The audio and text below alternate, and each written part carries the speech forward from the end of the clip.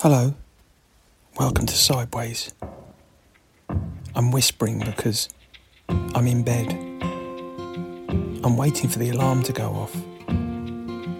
This week, we're talking about how we step back from doing things that might help us, preferring instead to see if the world will change and save us the bother. We also cover the worst music to be exposed to when put on hold on the telephone, how you can sometimes tell a lot about a band from its name, and the Bay City Rollers. Snooze button. Morning. Why are you playing the Bay City Rollers?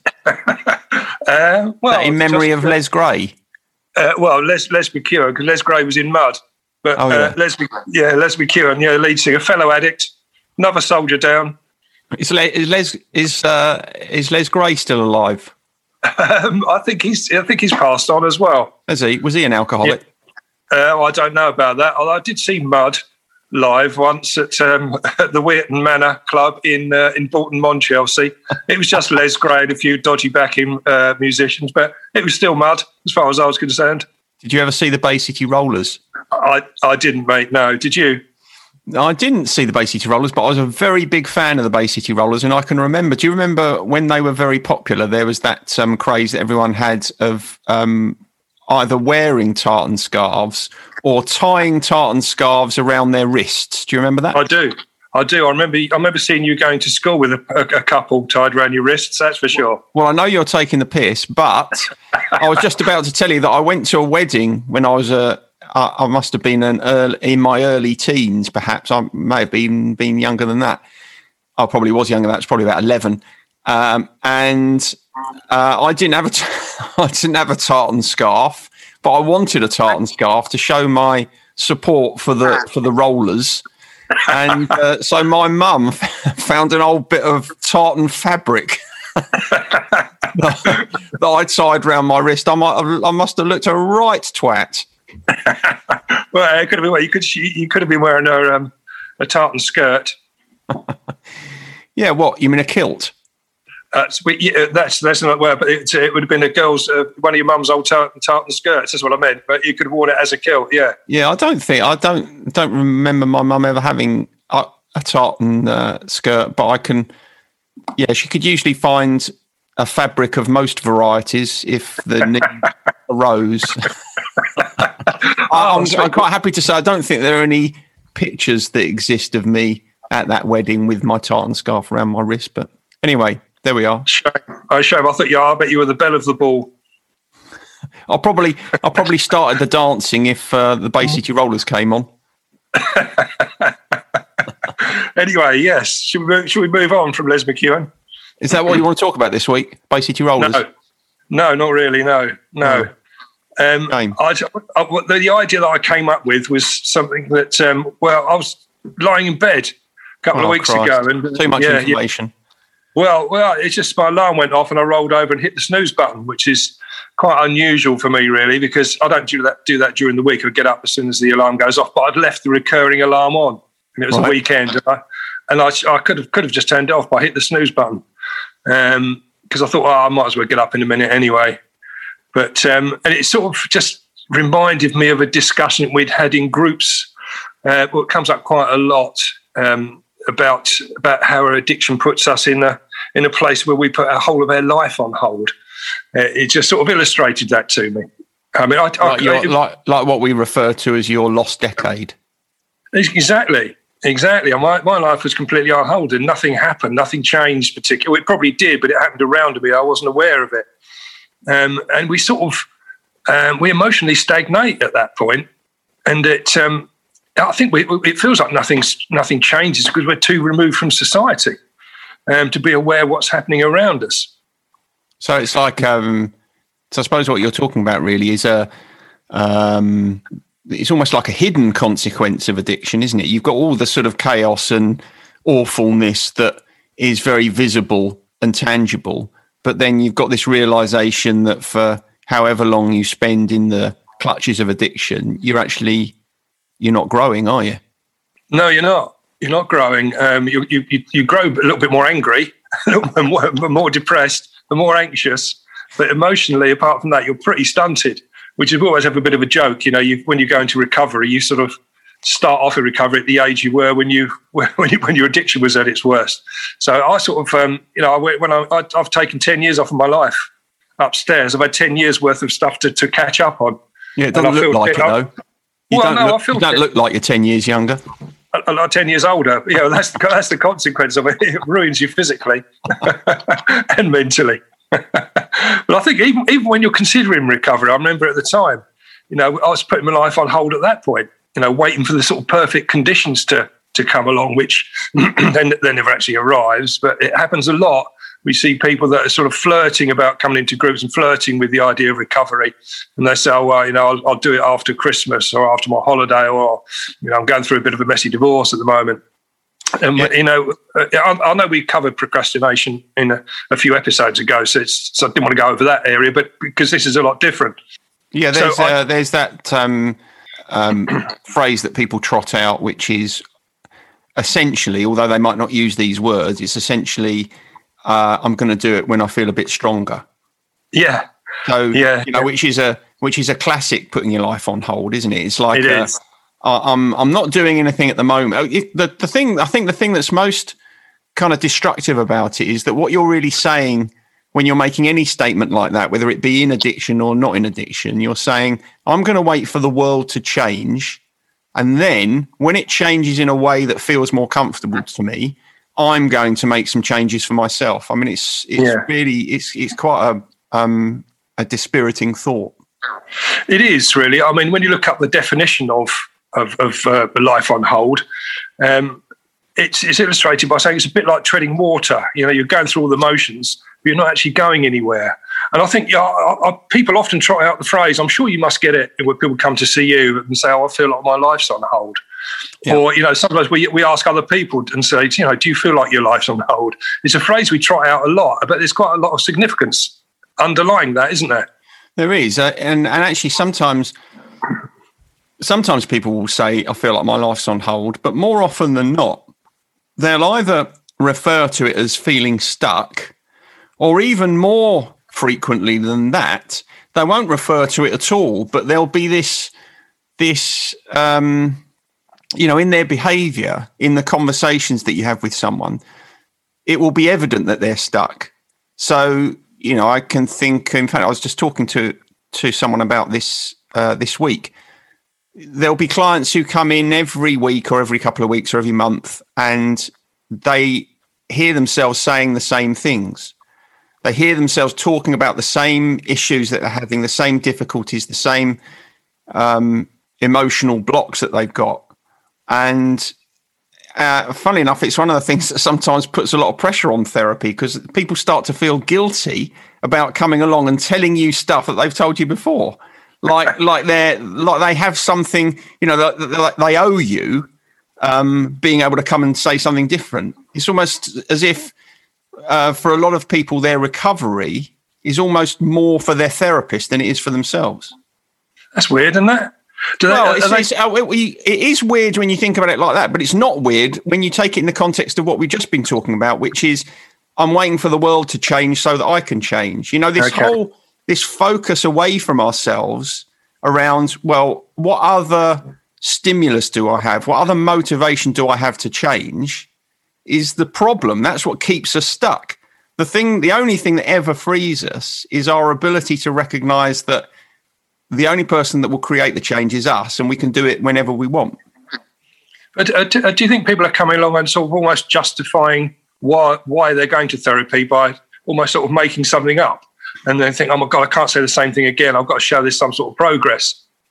No, I don't see that so much. I think it's more, I think the reason it puts pressure on therapies is because sometimes people feel guilty about coming and not having anything new. So it's not so much that they think of something new. I don't really see that happening at all. But I think people perhaps get to the point where they think, perhaps I should stop coming now because I keep coming here and saying the same things and I'm stuck. And I'm not talking about 2 or 3 sessions. I'm talking about this can go on for years. So if you think about yourself when you were drinking, had you been in therapy at that time, and okay, that opens up that whole sort of can of worms about or how useful is therapy when you're drinking, but that's another conversation. Sure. You essentially would have come into your therapy every time and you would have said the same things. You'd have said, oh, well, I'm drinking again, and this has happened and that's happened. And you probably would have got to the point where you thought, oh, this is pointless. I might as well just stop doing this, because it feels to everybody involved as if your life is on hold. Yeah. But the thing is, at some point, you have the opportunity. You might come to the realization that, oh, I can actually do something about it that moves it on now. I think the thing that's destructive is waiting for something else to happen to move it on. Yeah, it is destructive. I mean, we experience it in everyday life, not just in addiction or people that are going to therapy. And I think it's been a great illustration recently, hasn't it? Lockdown, we're sort of waiting for good news about the easing of it. And a lot of people have used that phrase, and I feel like my life's been on hold. And it is. It's been hoisted upon us, hasn't it? That one. It's not something which has naturally happened. It's something we're all in it together. But it's go on. I was just going to say that is a brilliant illustration, I think, of what we're talking about. The people. Let's put aside people who've had difficulties through lockdown with illness, either with COVID or known people that have been ill or have lost their jobs or whatever. I mean, obviously that's a completely different situation. But if you've managed to go through lockdown and you've managed to stay healthy, but you've been kind of consumed by this feeling that your life is on hold all that time, you're doing exactly what I've just been talking about, which is you're waiting for the world to change so that you can. There are plenty of examples of people who've actually, made use of that time in lockdown in many different ways, either, in reconnecting with things that they'd lost connection with in the past, or, managed to find ways of staying close to the people that are important to them. That's exactly what I'm talking about. It's really about the way that we think about a situation. It's not the situation in and of itself that creates the problem. It's the way that we respond to it.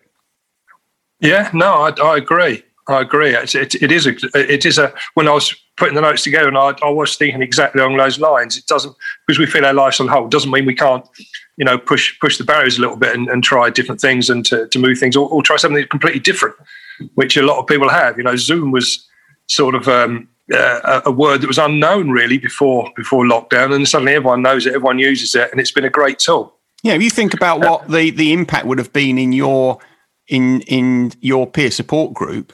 Had nobody bothered to try and find another way of connecting, what would have happened?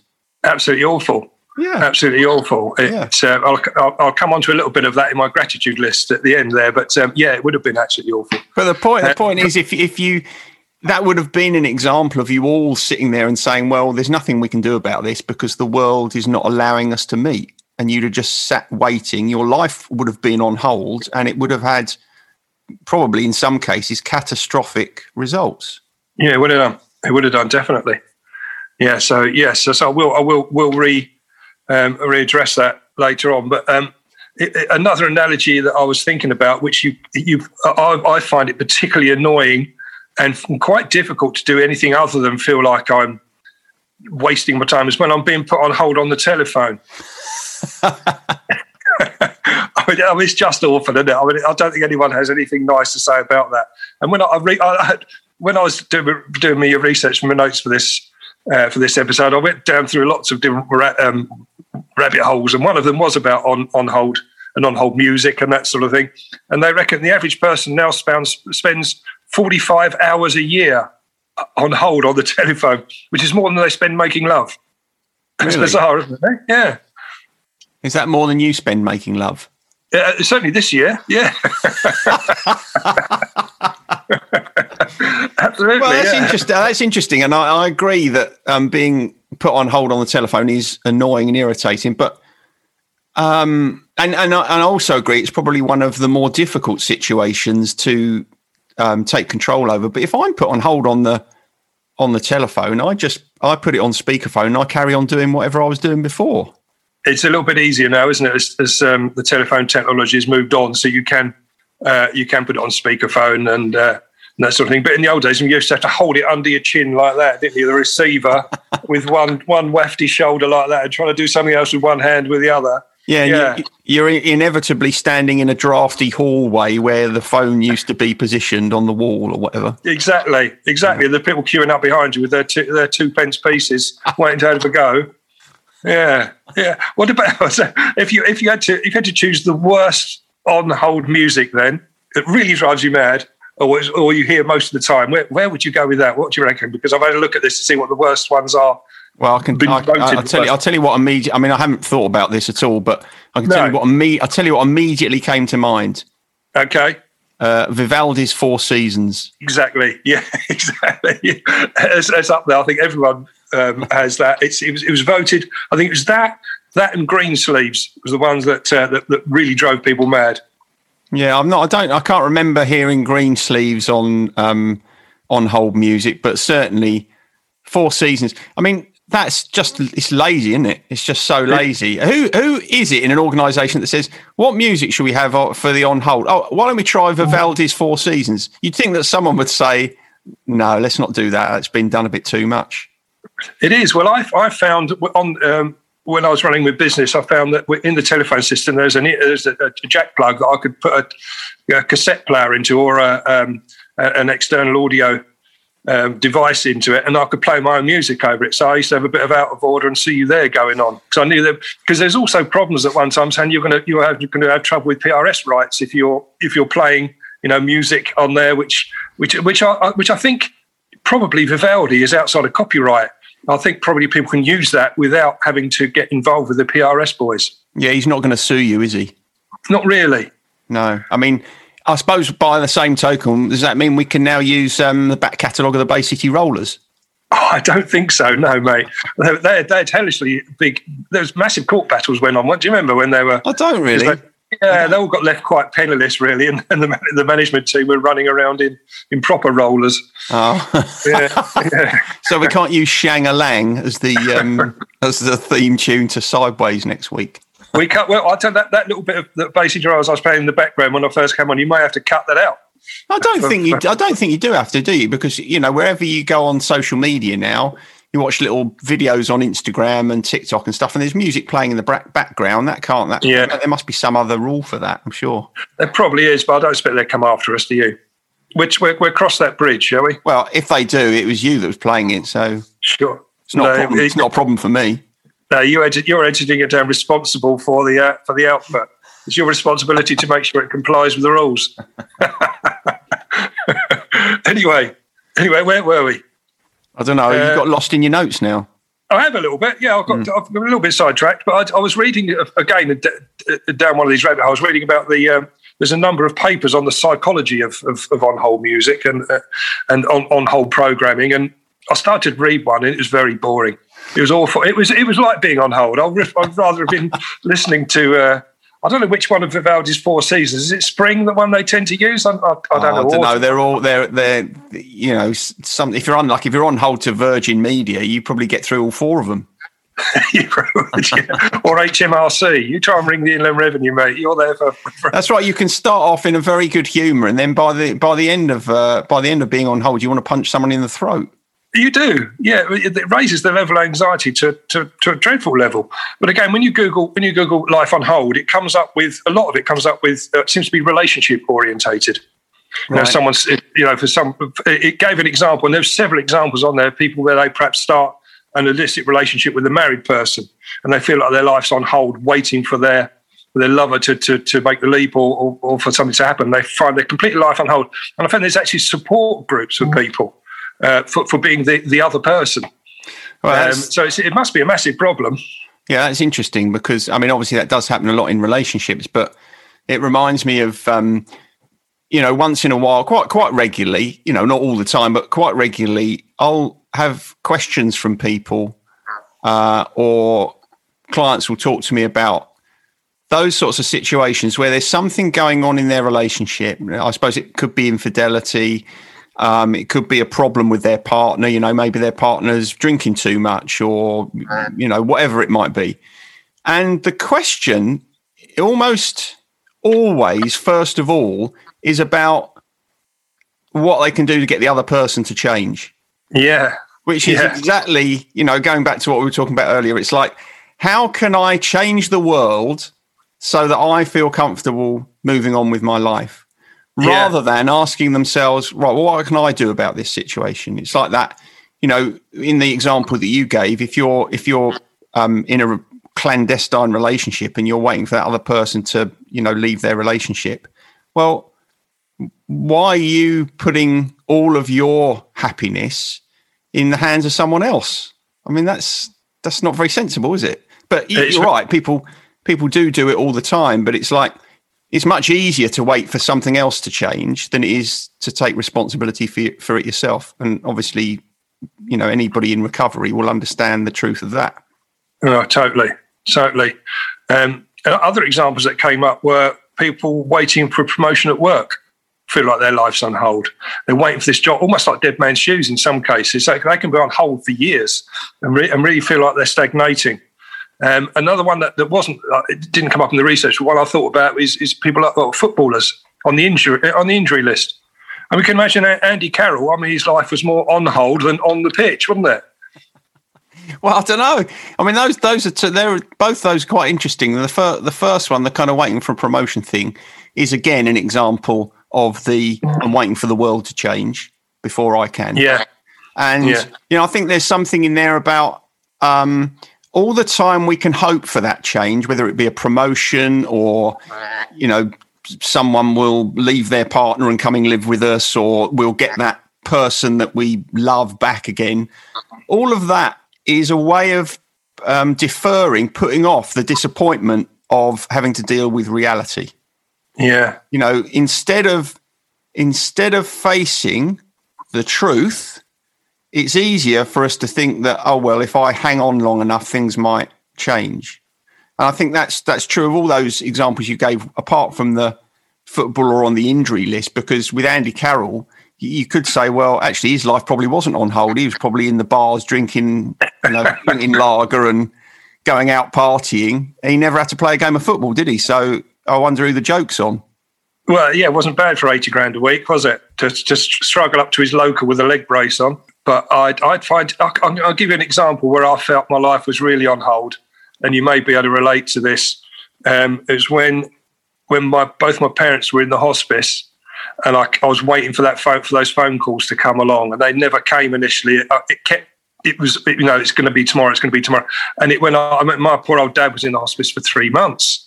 I know my mum joined in for the last sort of 6 weeks, but my life felt really on hold at that point, just waiting and waiting and waiting for that to happen. I couldn't concentrate on anything else. It was an awful time, and I felt at that point that looking back on it, I remember then relying on sort of drinking too much to sort of get me through, just to sort of to numb the pain of the waiting. Yeah, to be honest, I think that is the best example of a life being on hold, because when there's someone that you love who is terminally ill, it is very difficult for many people to look away from that for long enough to be able to continue with their lives. It's like you're waiting for the inevitable to happen. So I think that anticipatory grief that we experience when someone is sick and they're going to die is, I think that is it's hard to see a way out of that example of putting your life on hold, because it does hold you still, doesn't it? Yeah. That was the time I really felt in the grips of it. I really did. It's funny enough. It's one of the conversations I've often had with my sister, because, as you know, both of my parents died very suddenly. Yeah. Now, there are difficulties associated with that, but my dad, he was fine when my mum went off to church one morning and she came back and he was dead. And then my mum had a fall. They took her into hospital, didn't know what it was, and she was dead less than 24 hours later. So as much as that was a terrible shock, there was no kind of life on hold, because life went on in quite a traumatic way, but life carried on. And yeah, it almost felt like I was pre-grieving, if you like. I wasn't ready. The grieving couldn't start until the inevitable happened. It is horrible because I think a lot of people feel as if they're doing their grieving before the person dies, and then when the person dies, they realise they haven't done their grieving at all. Well, exactly. You can try and put things in place, and I found that really difficult. But I know in addiction, or when you go into recovery, I felt that waiting for the cravings to stop, or waiting for the shakes to stop, or waiting for the sleep pattern to return. There's always seemed to be these periods where I was putting stuff on hold, waiting for something to happen. But there's no shortcut to that. That just happened in its own time. And I knew, speaking to others, which is another good point about how we should deal with this feeling of life on hold, is talking to others about it, telling people how crappy you feel. Because again, going to groups really helped me to understand that my shaking would stop soon, and my sleep pattern will return at some point. Because I thought I was going to be like that forever. I really felt like my life was going to be on hold in many areas. I wasn't going to be able to progress until these things worked their way through the system. Yeah, I mean, if you think about what it's like to be waiting for those things to happen, waiting for your sleep pattern to come back, waiting for the shakes to go, that is the definition of anxiety, because anxiety lives in the future. And what you're doing then is you are living your life in the future. You're saying, well, it'll be okay when this happens. It'll be okay when I'm sleeping properly. It'll be okay when I'm not shaking. It'll be okay when I don't have the cravings. And of course, you're living your life in a part of your life that can't be lived because it's not here yet. And so all the time you're living your life in the future, you can't be experiencing life in the present, which I think we were talking about last week. That's the only place you can have any gratitude. Which is quite a nice segue onto the gratitude bit, if you like. I've got some other bits and pieces, but I think it flows nicely. Well, have you got anything interesting in the other pieces you haven't talked about? No, not really. I was just talking about how we deal with this feeling of life on hold, but I think we've sort of covered it really. I think what we're saying is if you feel as if your life's on hold, you are probably the problem. Yeah. Unless you're dealing with someone that you love who is terminally ill, in which case there's not much you can do about that. No, quite. I expect some people listening to this feel like their life's on hold a little bit, don't they? I'm getting that feeling right now, talking to you. Well, actually, that's a good example, because if you are listening to this and you do feel as if your life's on hold, turn it off. Go and do something else. We don't want you here. Aggressive, but true. So anyway, so gratitude then. So we nearly got there. So we'll go back to that now, if that's okay. Yeah, okay. Do you want me to start? Yeah, go on, mate. This week, I'm feeling grateful to have a garden. Oh, okay. Yeah, I'm not I'm not waving it in front of your face because you haven't got. Have a pop at me. Make me feel bad. Bring me down. It's nice. Yesterday, I was put a couple of new raised beds in and working out where I was going to plant all my vegetables and stuff, like a proper middle-aged hippie. And and it was lovely yesterday, wasn't it? It was nice and warm. It felt like a proper spring day. It's just nice to be outside with your hands in the earth, as long as you can avoid the bloody cat poo from next door. Exactly. Yeah. So that's mine. Gardens. Good. That's a good one. Well, mine's similar to that, really, but it's about being outside. But I'm really grateful this week to have our first face-to-face meeting with my fellow Aspire to Be recoverers. Oh, was that socially distanced outside in the park? Yeah, it was. Yeah.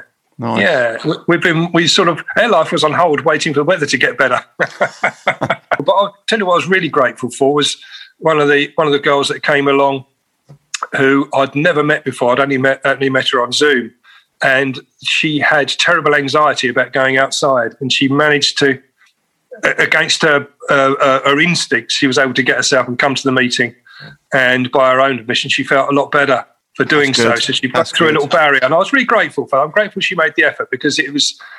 I get real joy when I see people starting to get better, and that was a real highlight for me.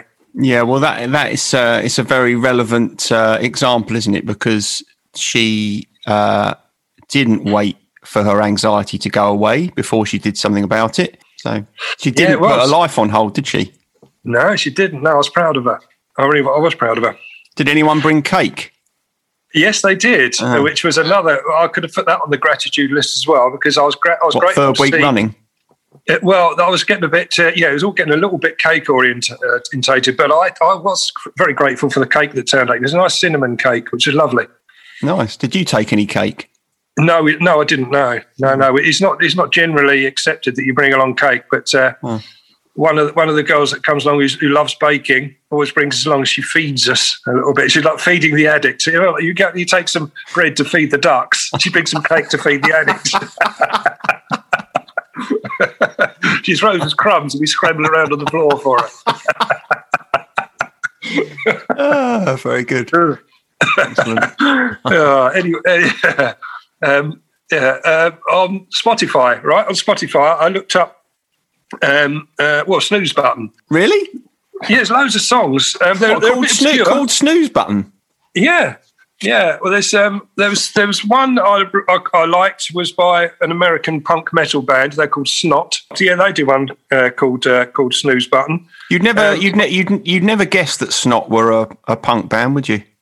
It doesn't reflect the music genre at all, does it? No. You might, in the same ways you wouldn't think that Safety Pin were a punk band. Punk band, no. Yeah. No, it does what it says on the tin on that one. But I think my favourite, and probably what I'm going to put on the list this week, is it's one by an American hip-hop sort of metal cross group. They're a little bit like the Beastie Boys. Okay. But they're called the Boombox Poets. And they do one called Snooze Box, which I really like. So I'll put that on the playlist. I'll look forward to listening to that. Have a little listen to it. There's a very chilled one by someone that I quite like today. He was called Lo-Fi Eamon, which I quite liked. Well, again, it does what it says on the tin, presumably. Yeah, it is. It's a very chilled snooze buttony song. Actually, that would be quite useful, wouldn't it? If every band name had to either have a prefix or suffix that explain what sort of musical genre they were. It would take some of the searching out of the equation. Yeah, the jeopardy. It would have been very useful in the old days where you had to flick through record bins and you thought, I like the look of that, but I don't know what kind of music it is. If it said AOR or punk or death metal, wouldn't it? Well, exactly. But so that's what I found. So I'm going to put that on. But I did have a little listen to a great favourite track of mine, which is "Waiting for the Ghost Train" by Madness, which is sort of talking about life being on hold, and that's still a great track. I thought when you started that sentence, you were going to say, "I've been listening to a favourite track of mine, Waiting for a Girl Like You" by Foreigner. Hardly. It's hardly going to enter into the equation, is it? But I know I was going to ask you. In the paper this morning, I was reading about all this furore between Number 10 and Dominic Cummings about Boris Johnson trying to get his flat at Number 10 Downing Street decorated and being paid for by donations from party donors. I was wondering if you and Les had been asked to quote for the redecoration at Number 10. Funnily enough, we got overlooked for that, as the bits and pieces at Buckingham Palace as well, which I was a little bit disappointed with. You could have done a mural, couldn't you, on the wall? Yeah, one of Boris would have been good, wouldn't it? For all time's sake, I could do one we could do one that could go out. In Number 10, as you go up the stairs in Number 10, they got all the lovely paintings of ex-prime ministers up there. I could have done a really wafty mural of Boris to go up there, couldn't I? In a mankini. Yeah. Anyway, are we done then? Yes, mate. I think so. Bye. All right, see ya. Sideways was created by Graham Landy and Martin Pankhurst.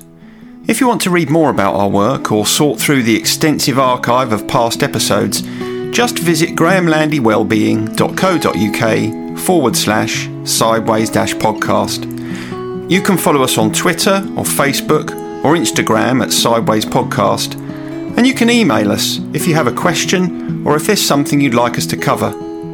But most of all, we want to tell you how grateful we are that you come and listen, and we ask that if you've enjoyed what you've heard, that you spread the word. And we'll see you next week.